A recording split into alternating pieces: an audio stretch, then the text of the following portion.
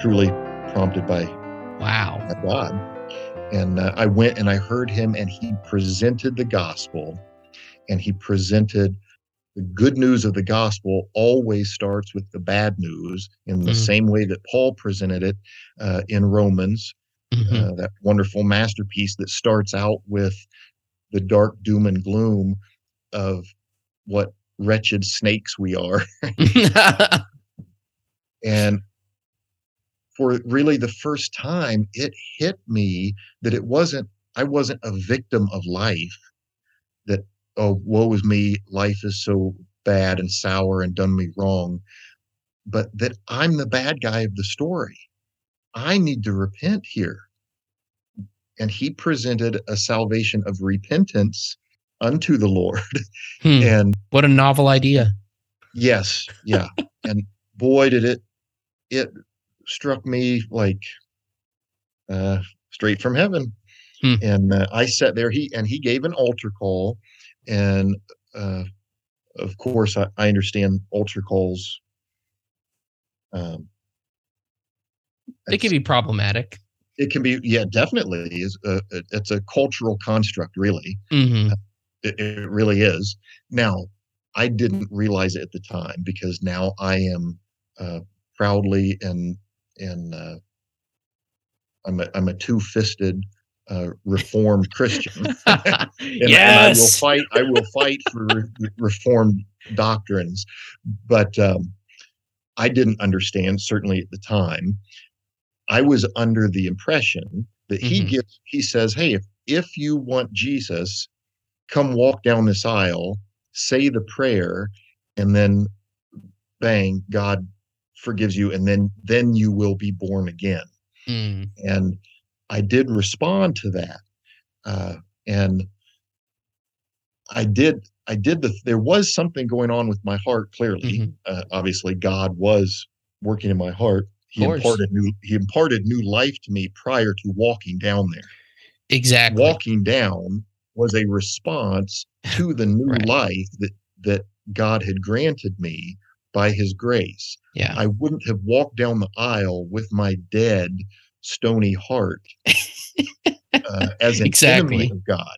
An enemy of God does not walk down the aisle to say, once I get to the end of the aisle, then I'll lay my weapons down, and then you'll bring me back into your kingdom and forgive me of the rebellion. Right. He That's not a rebellious thing to do. Right. He, as we know in Romans, the gospel has to be presented, and then it's a supernatural miracle to change a dead heart into a live heart. Yep. And God had, we're going back to the story. My story, God has uh, predestined me and hmm all of us who are saved.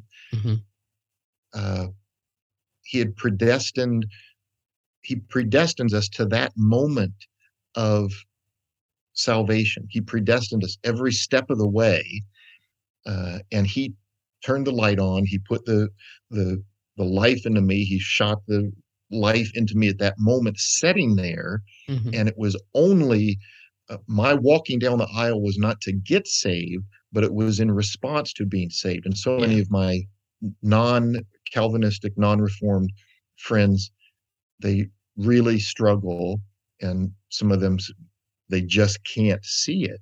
And I say, as a firefighter paramedic, I say, look, when a baby is born, and the old trope of the doctor smacks the baby on the hind end, right? And when the Yeah. baby cries, it is and that is the sign of life that the baby's alive and it's crying. So hmm everybody understands that. Well, is the baby not alive until it cries? And the crying is when the life begins, or is the crying a response to life that is already in the hmm child, and that child is responding to being alive? Wow. That's a really good example. I hadn't thought about that before. That's Yeah, a really so good example. yeah, so but I didn't understand certainly at the time when I walked the aisles for at the John Muncie Yeah. Uh, I we, wouldn't have either. So right.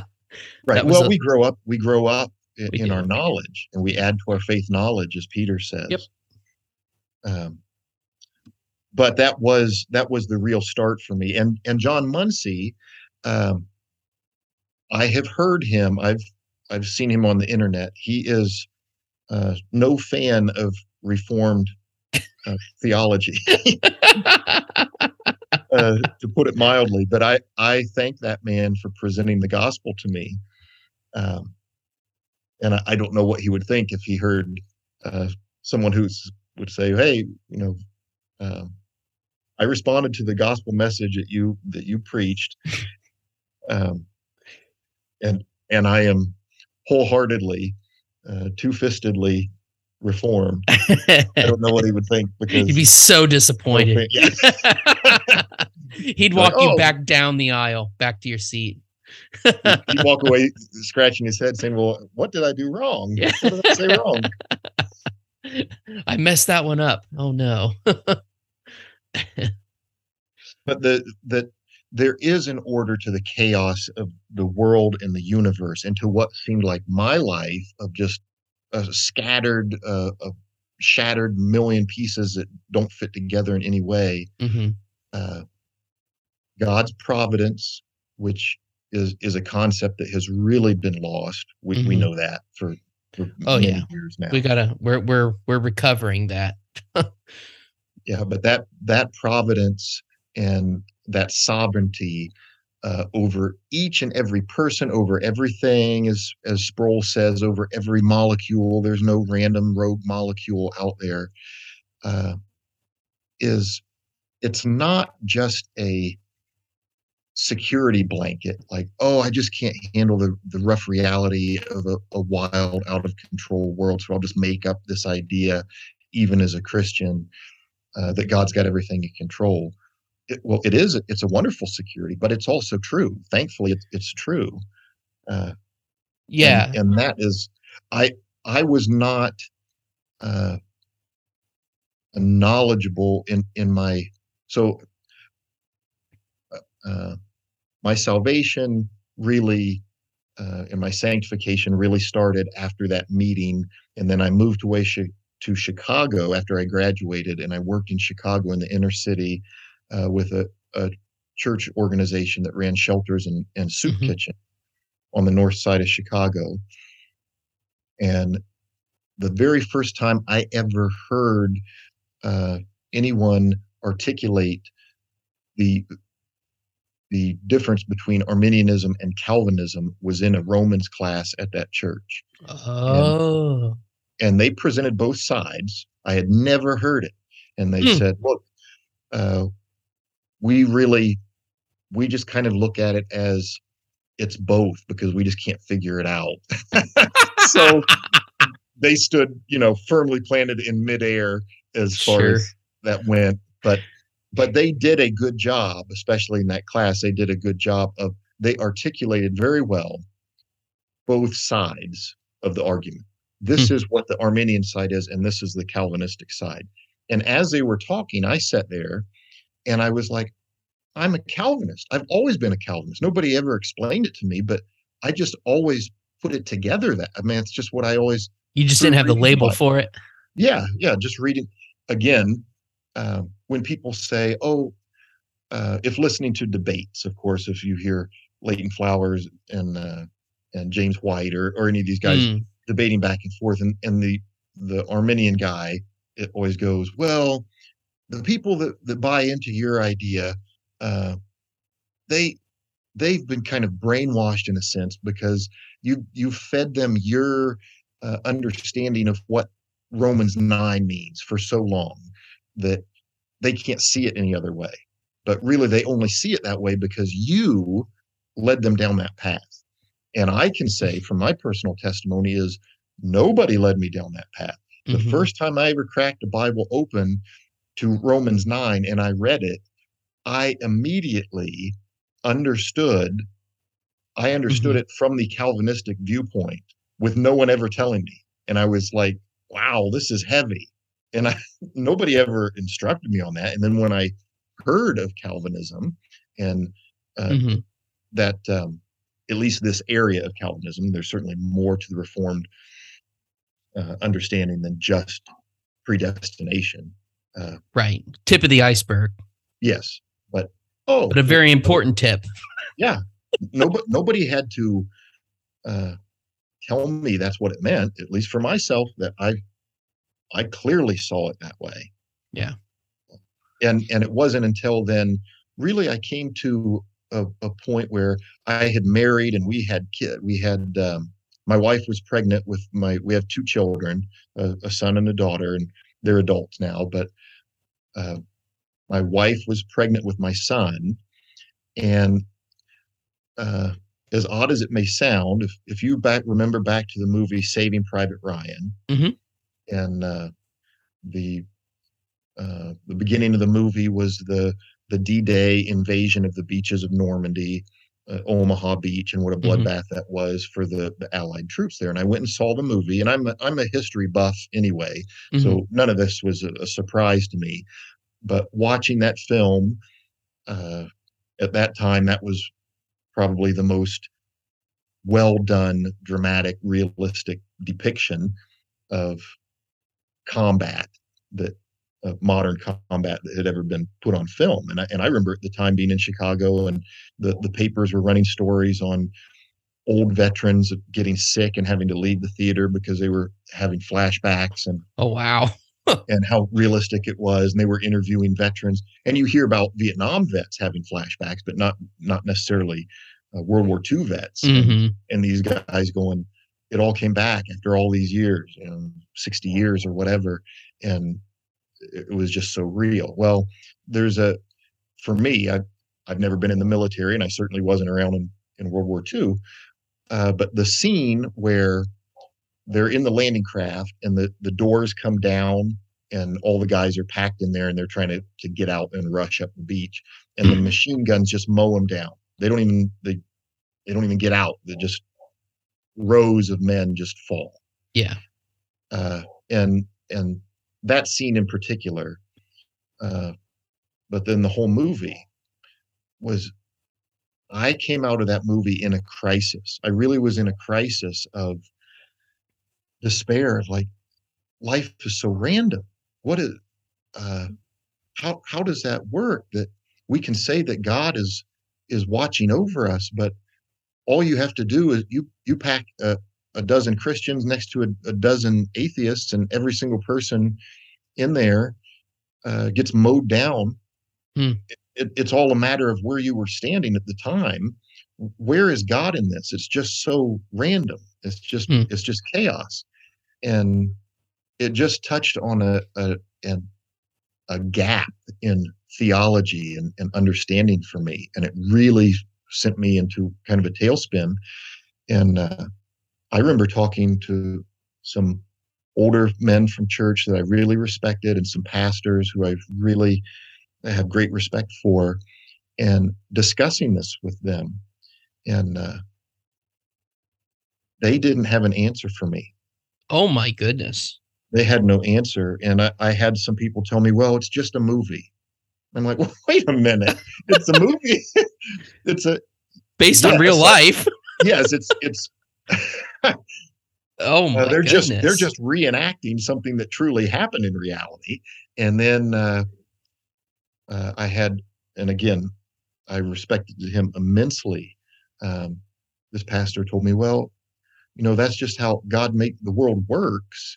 It has to function in a certain way, and in reality, there's it's going to take a number of men being killed so that another group of men can actually go forward and take over the beach. Well, that doesn't help. That's you're Hmm. you're not you're missing the point. Is that life is out of control, and it's funny. And I don't know. I've never known who sang it, but at the time, so that movie came out, I think, in '95 or '96. There Hmm. was a very popular song.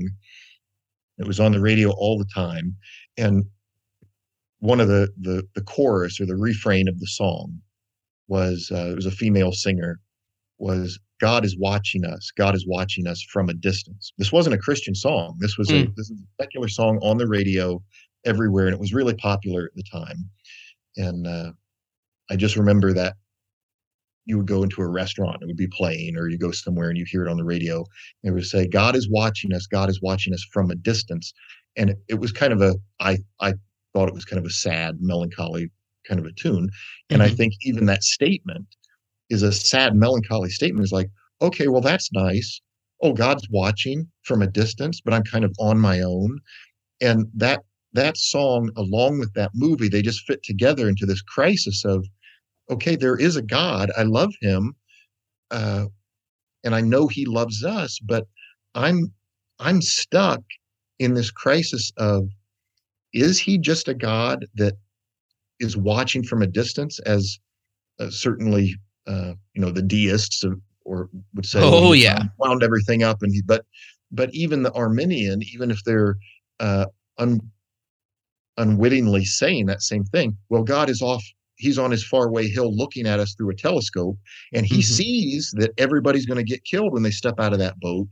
And there's nothing he can really do about it except try and pick up the pieces and make something good out of what happens. Ugh. Still, he's at a distance watching us.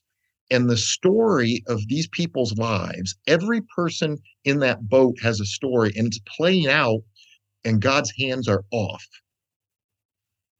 And he That is, is such a frightening idea. yes. And thankfully, again, I don't think God's hands are off any of us, and I don't think his hands were off me. That was part of the story in that crisis, was him leading me into growing up, my sanctification, and growing in my knowledge and my faith. But that provoked me on a deeper journey Hmm. um, into what is going on here.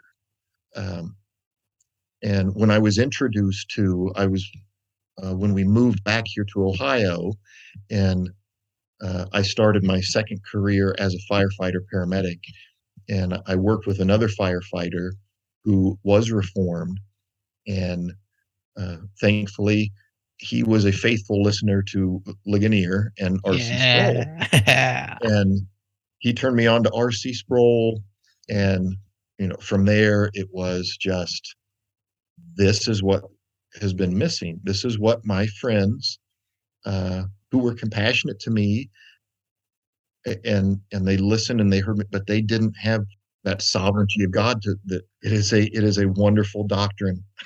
It is, and without a solid doctrinal basis for the sovereignty of God, um, the the providence of God means a lot less than it should, Yes, because to them, so for those folks who thought that God's hands were off, um, his providence means next to nothing at that point. So basically, unless he's doing some miracle, right, then he has no influence whatsoever. So it's either an obvious miracle that he performs, or God has no influence in the world at all.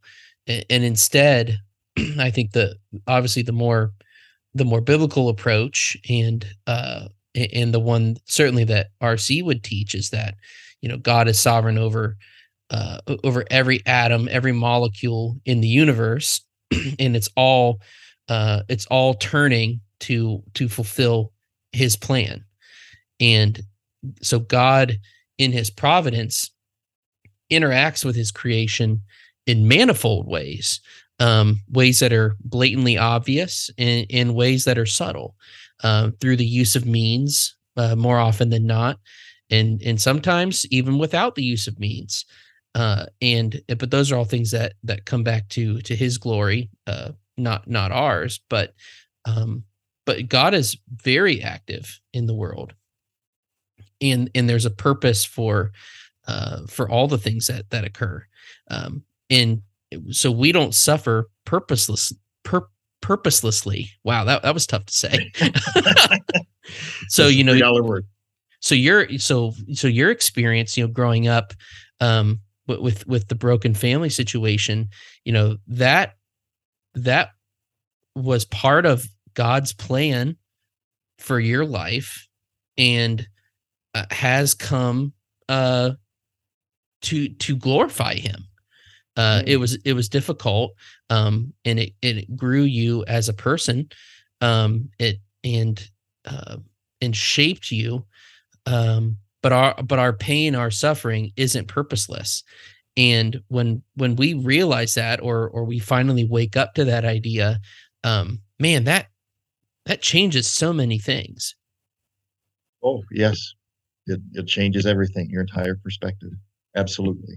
No purposeless pain. That is a truth that I listen to many debates. Of course, like many of your listeners, I really enjoy listening to James White debate others, and uh, I listen to other debaters. But as hard as I try, and I listen to the other side, and I go, I I cannot see it. Doesn't make sense. So, I want to go back to something that you said before, about especially the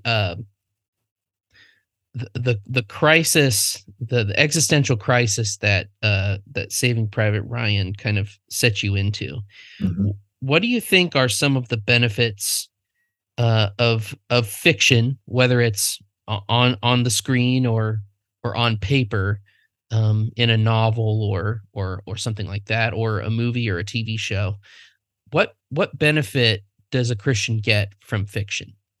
Obviously, it's not scripture, right? So, so there's certainly a whole category that wouldn't exist for fiction. But what does a Christian get from engaging in a good story? Well, no, I'm going to come at this from my perspective as somebody that I grew up um, reading mostly secular books and watching secular movies and TV shows, uh,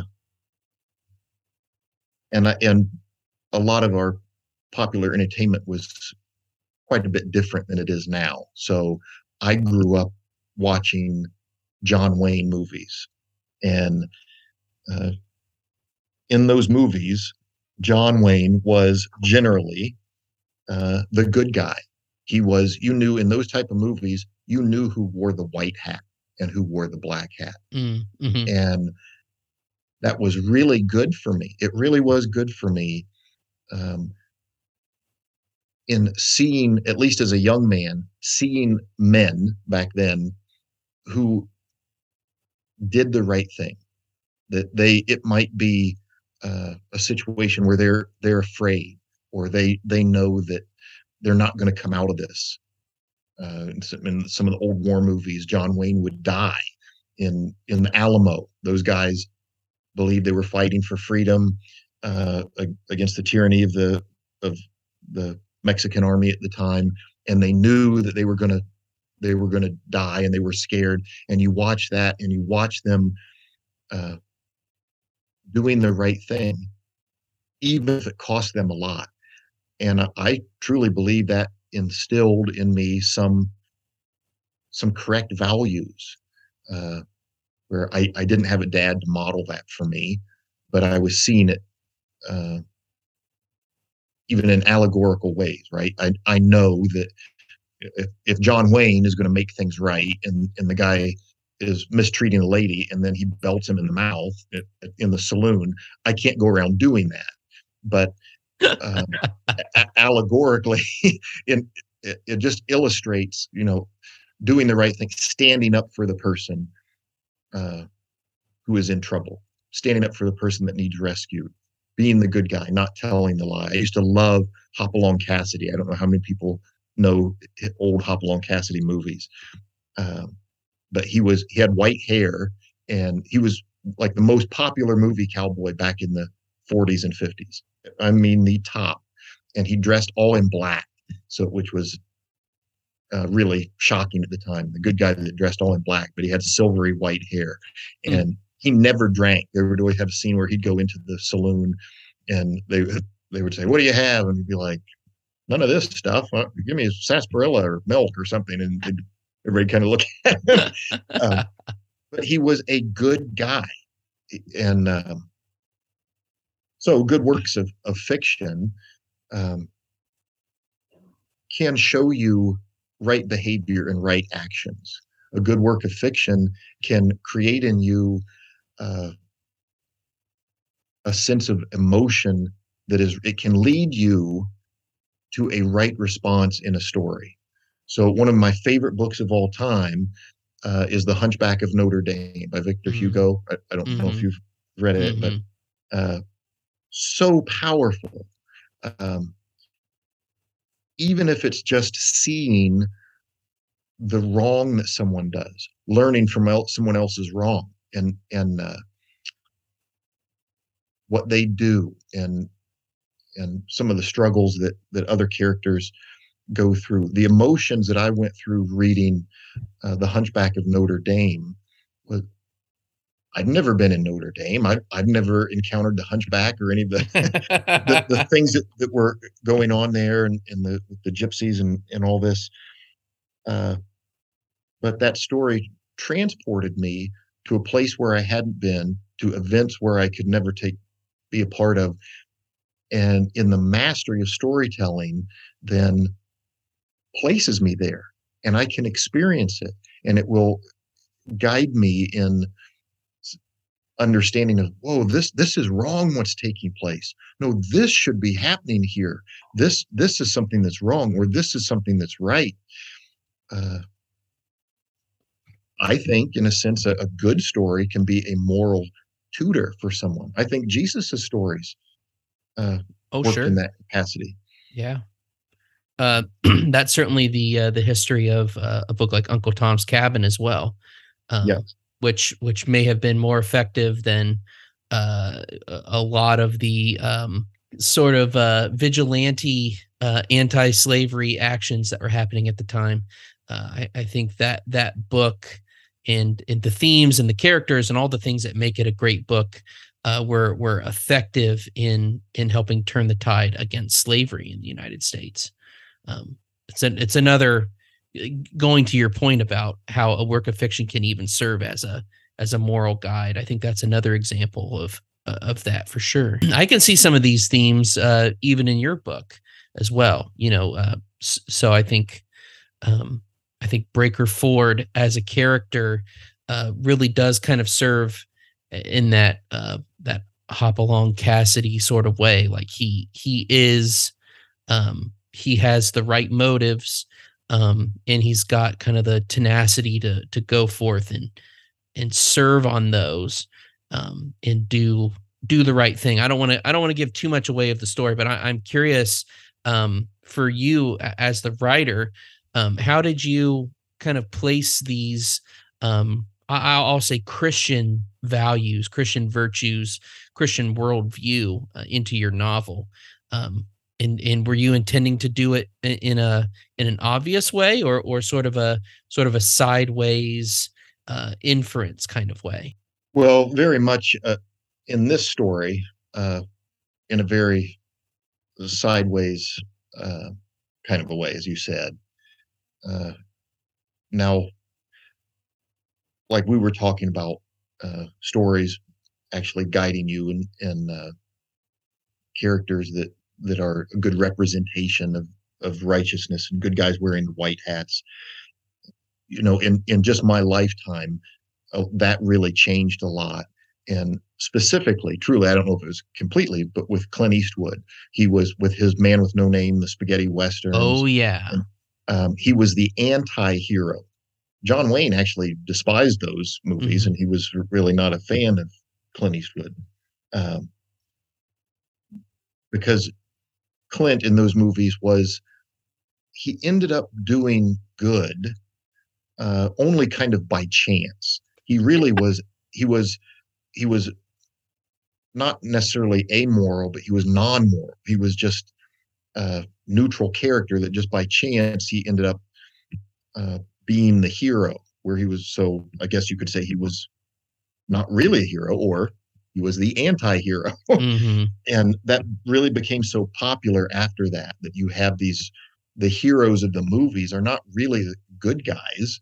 um, you had, even in the late 60s, you had the Wild Bunch, that western where Hmm. it follows the old, really these vile bank robbers, and They're kind of presented as the anti-heroes of the story. And you have Bonnie and Clyde and that old movie, and you have stories that move away from people actually being truly good. So when I wrote my story, it it is a throwback to the old days of the hero is truly the good guy. He's not perfect. He's trying Mhm. to do right. He's trying to figure his way through this, uh, and he is motivated by his moral compass is not broken. He just needs to uh, walk it out and follow it through Yeah. and learn as he's going. Well, and he runs across lots of characters throughout the course of the novel, and it's funny because so many of them I feel like have moral compasses that are in varying degrees of disrepair, right? Uh, so that there are very like blatantly obvious evil people, and then some people who are evil but trying to look good, for the purpose of deceit. Um, and and then other folks uh who are somewhere in the middle, you know. And I in reading the book early on as I did, that was one of the things that really got me. It was like I felt like it was a good, even though it's being spread out across the far reaches of space, but I felt like there was a good um a behind the plot, a good judge of character, that there are varying degrees of outward goodness among people too. Not necessarily, it's not talking about, there's black and white morally and then there's gray areas. I'm not talking about gray areas. I'm talking about the way people act, uh, eh, as far as character building goes, and things like that. I thought that was a very interesting part of your book as well. There was just a very good judge of character behind it. Well, I'm glad you saw that. I appreciate that. um, so yeah, and of course now the story, as we've just kind of touched on, is it is a humorous story. It's a spoof. It's a satire uh, of the old kind of, whether it's Star Wars, Flash Gordon, or comic booky outer space sort of thing. This is not hard sci-fi. Um, it's Right. spooky, but for any story to have any meaning, there has to be a base for it. There has to be some uh, gravitas to it that it means something. So there is a foundation to this story, and so Breaker in Breaker in this story is a young, inexperienced space trucker. This story has no relation to Earth. Uh, it's just a fictional outer space, a once upon a time sort of a thing.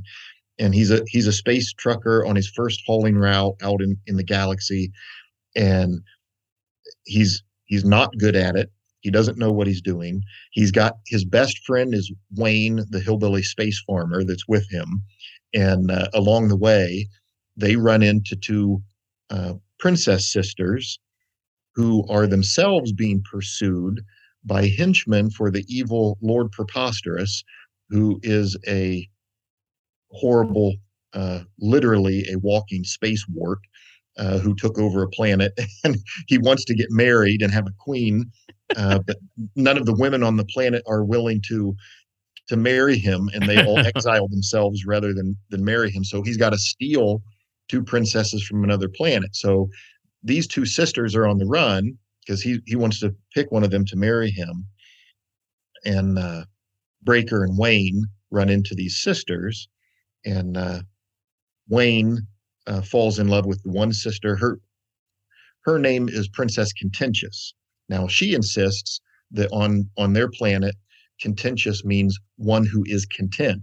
But Wayne, of course, realizes no, that really means you're someone who's kind of cranky, and of course that makes her even more irritated. And her sister, who Breaker and the sister fall in love. She is Princess Babe, and of course they think, oh well, if her name is contentious and it really does seem to fit with her personality, uh, your name Babe must be because you're such the really beautiful sister. And then, of course, they're like, no, it's because I'm the baby of the family. And they just totally, uh, they don't get it. But um, so Breaker has to, he gives up everything to chase after and rescue the girl. And of course, his sidekick, Wayne, is along with him for that. And along the way, they run into space barbarians and moon monsters and mad scientists and killer robots. Uh, and one of the henchmen for Lord Preposterous, who is trying to help capture the girls, uh, the egotistic Prince Tony, uh, falls in love with Princess Babe himself. So he's supposed to be trying to bring her back to Lord Preposterous, but he in fact falls in love with her himself, which adds a bit of a problem to the issue. And then along the way, Breaker Ford runs into an evil space queen, Holly Blackguard, who mistakes Breaker for being a heartless criminal, and she falls in love with him. So she's trying to derail Breaker from getting Babe because she thinks he's actually a heartless cad who would make the perfect boyfriend for her. So, and in the midst of that, Breaker starts out with the sense of he is kind of he's the novice in space. He's a novice at life. He's a novice at being a space trucker. He's a novice at trying to rescue these princess sisters, and he's a trucker. He's a space trucker. That's really a blue collar profession, and he and Wayne see that they are not really of the same class as these princesses. So Breaker has the self doubt that he's like, oh, I've got to prove to myself and everyone else that I'm worthy of her by being some kind of a space hero and succeeding in all of this. And so he's trying to impress her. He's trying to impress everybody, trying to impress himself uh, by being the ultimate space hero and rescuing the princesses. But in the end, now really the one who sees most clearly in all this is Princess Babe. She is the archetype of the pure-hearted, um, morally correct person who sees the good that's there, and she can see through the duplicity of others, and she sees the self-sacrifice and the love that Breaker in all his, because his adventuring does not really go so smooth for him. uh, but she sees that it's not the hero posturing that he's after that makes him a hero, but she sees that it's the self-sacrifice that really is what's at the heart of the matter there. So that's what's taking place in the story, and in the midst of it, as you said, there is a theme. I think you had mentioned it earlier prior to the broadcast, another time that we had talked, but that you saw that one theme in it is that nothing is really as it seems. Mm-hmm. They'll show up on a planet or they'll run into people, and you will think one thing is one way, and it's not. And isn't that kind of how life is? Oh somehow? yeah. Oh yeah. So that's definitely one of the themes in the story. But it is all done. It's in much humor. This is not in any way a dark type of a story. This is a Yeah, fun. it's very fun. It's quite a romp. And it moves along at a really nice pace. It really keeps you going. It's a great story. It's a really great story. And I know you've been working on it and crafting it for a long time. Well, I have, and again, I'm a full-time firefighter paramedic, so that's where the majority of my time goes, and I'm a little bit scattered in. So I've written this book and another complete novel, which is a more epic adventure story, and is it is a blatantly it's a reformed adventure story. uh, Cool. so I've been working on Breaker Ford at the same time I've been working on the other story, and several others that are at various degrees of being done. So my other adventure story, which it is high adventure and it is science fiction in the sense that it's fiction and there's science involved, but it's not in space, is called The Ruler of the Waves. And that one is about a group of castaways that end up on the island of Atlantis just prior to World War II. And the people from Atlantis had destroyed themselves by their own scientific knowledge that had gone awry. And they had destroyed Atlantis at the time. And now they have been trying to rebuild themselves all these years secretly. And they're going to use their super Atlantean science to retake over the world. Now, the Nazis show up in their U-boats, and they want to use this super science to take over the world themselves. And the group of castaways there are stuck in trying to protect the world at the same time that they are struggling with all these same spiritual and existential uh, issues that you and I have just been discussing for the last hour. And I sent that one. I sent that one to a Christian publisher, and it was encouraging and discouraging at the same time because they actually wrote back and they said, "You have a great idea here, but nobody buys reformed adventure stories." That's a very niche concept, Yeah, yeah. but a good one. But that will I will get that one out there. Um, That's awesome. I'm glad after all these years you're still putting your imagination into some good work. So that's awesome and very encouraging. Um, just kind of to start wrapping it up here.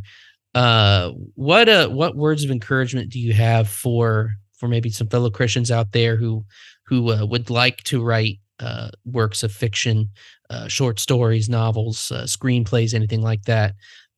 What based on your experience and what you've learned so far, what kind of encouragement would you give someone out there who wants to do something similar to what you're doing? well, write what you enjoy. Uh, don't write what you think might sell. So a reformed adventure story might not sell, but uh, even in the process of writing it and Breaker Ford and some of my other stories, I know that uh, God's worked in my own heart as I'm thinking through these stories and constructing them and building them and building people and their history and their personalities. And I'm learning about myself and about God.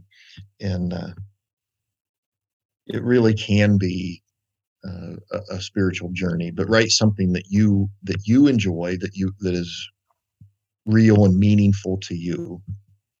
Um, and and at this point in certainly we know in society there are no rules, but um, with writing these days, uh, no one is forced into the old traditional publishing paradigm of you have to write what an agent wants you to write, or you have to write what is the popular genre at the time, because where it used to be self-publishing was looked at um, cross-eyed. It's not that Mm-hmm. way anymore with Amazon Kindle, and all the self-publishing with the internet and that technology. Traditional publishing and sort of um, they're corralling people into doing things a certain way. the sky is the limit. You can do what you want, and you will probably find an audience somewhere. Maybe not a Stephen King sized audience, but you will find an audience somewhere. Uh, Very good. That's some great words of encouragement. So tell folks where they can find your book, where they can pick up a copy. okay, so my book, it is being sold exclusively on Amazon, Amazon Kindle. If you have Amazon Kindle Unlimited, you can read it for free. Uh, you can get the ebook. I will have an audio book coming out. Uh, I can't say when, because if I say when and then it's late and coming out, somebody might be upset. We'll have an audio book uh, coming out, and we have the paperback just came out last week. Um, it really is a fun book. I wrote this as the kind of book I would have wanted to come across in uh, walking through a bookstore or in a library and be pleasantly surprised by what in the world is this, and it will make you laugh. It will. My favorite book. Um, well, it's hard for me to put favorites because I do have the Hunchback of Notre Dame and the Great Gatsby and Moby Dick. Truly, are those are masterful works and they're wonderful.